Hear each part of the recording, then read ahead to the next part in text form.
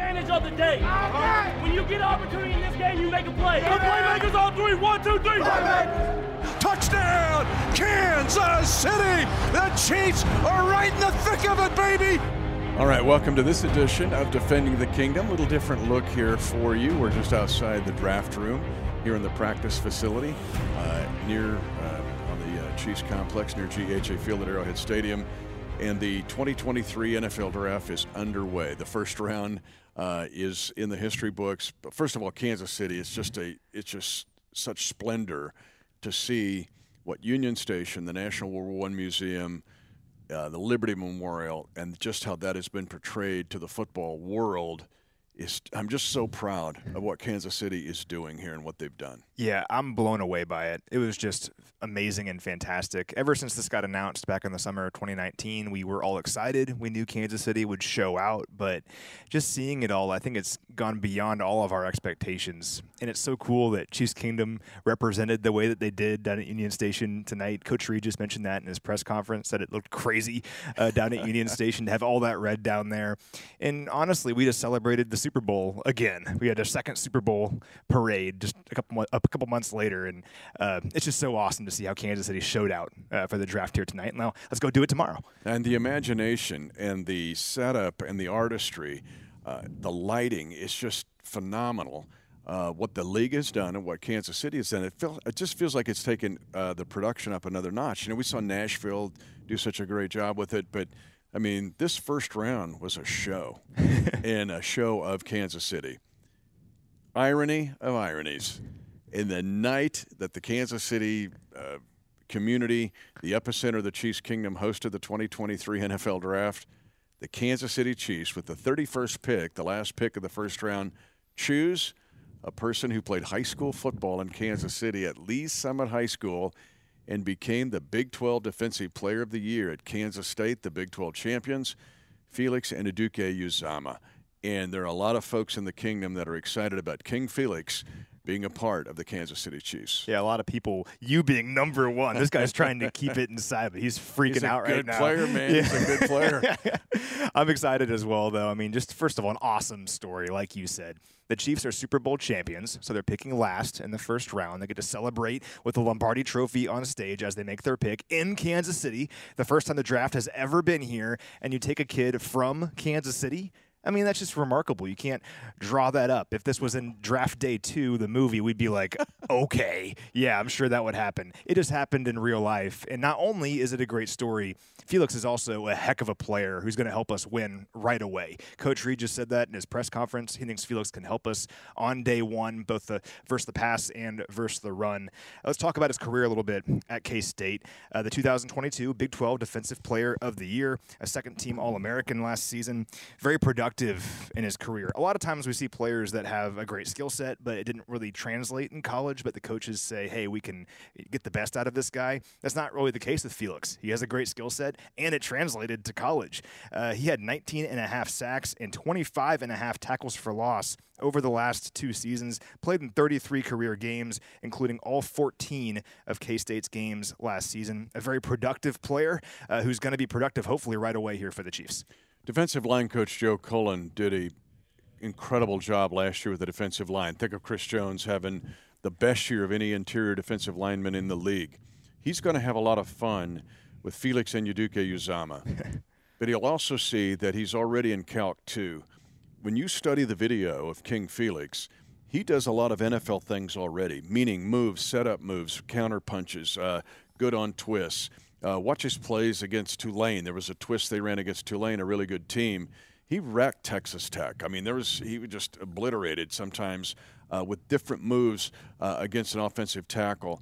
And then in the Big 12 championship game, when they beat TCU, there's a great rip-up and under move that he makes. So when you watch Felix, you see a guy that already seems to be ahead of the learning curve in what it takes to be successful as an edge rusher and as an edge defender, because he'll play the run as well.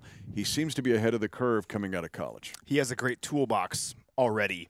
The reality is a lot of times these edge rushers who are so much better than everyone else in high school and in college, they have like one or two moves that they just always work because the players around them aren't as good. But once they get to the NFL, everyone's good and it doesn't work all the time and it's much more difficult. Felix is not that player. He has a ton of pass rushing moves already and is very cerebral. He has a plan of attack whenever he's going against the opposing offensive lineman and tries out all these different things to find success. And that will work in the NFL.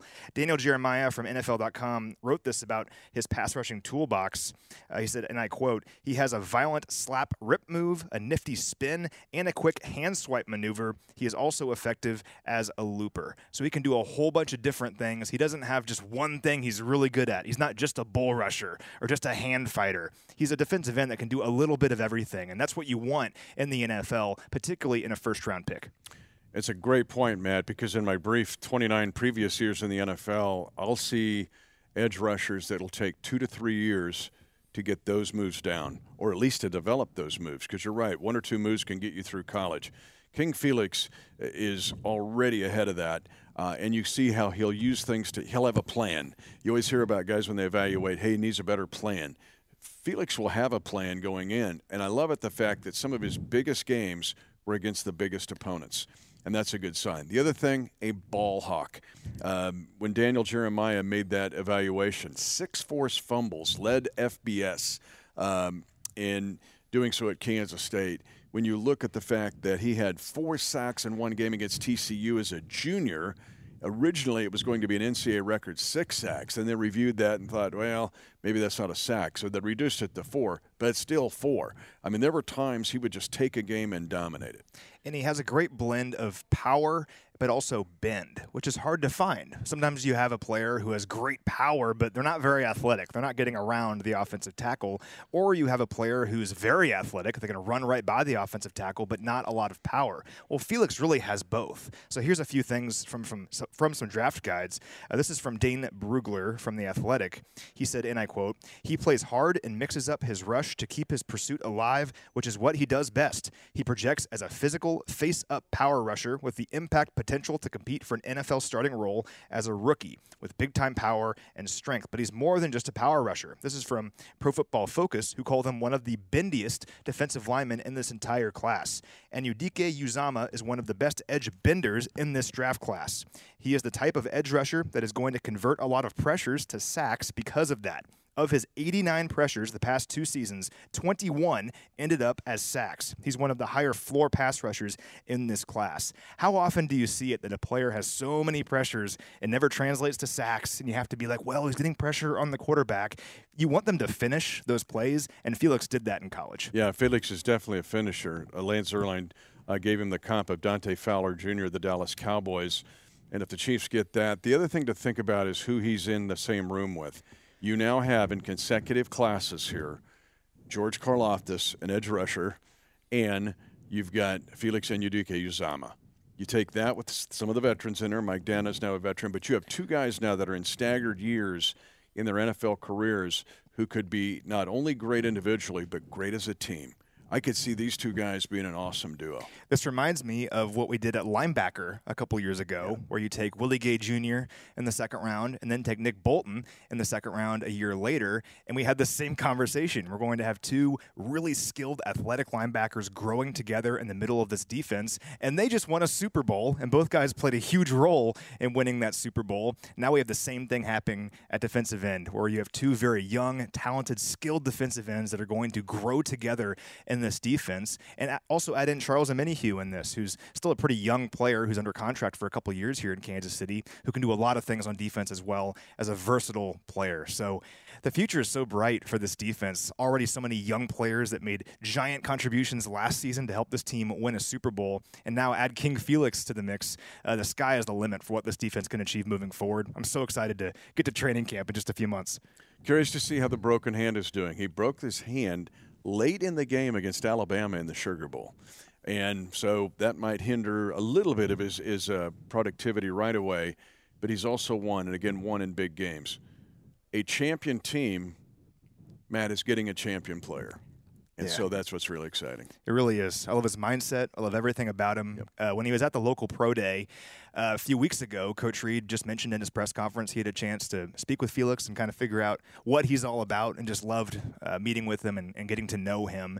And now he's a Chief and gets to join his hometown team and hopefully go get another Super Bowl. So you Lee Summit Tiger fans, what's Drew Lock thinking? He was there, right? He's a Lee Summit guy. I know Felix. Yeah, I know. Yeah. I remember he's a little kid, like walking down the hallway at school.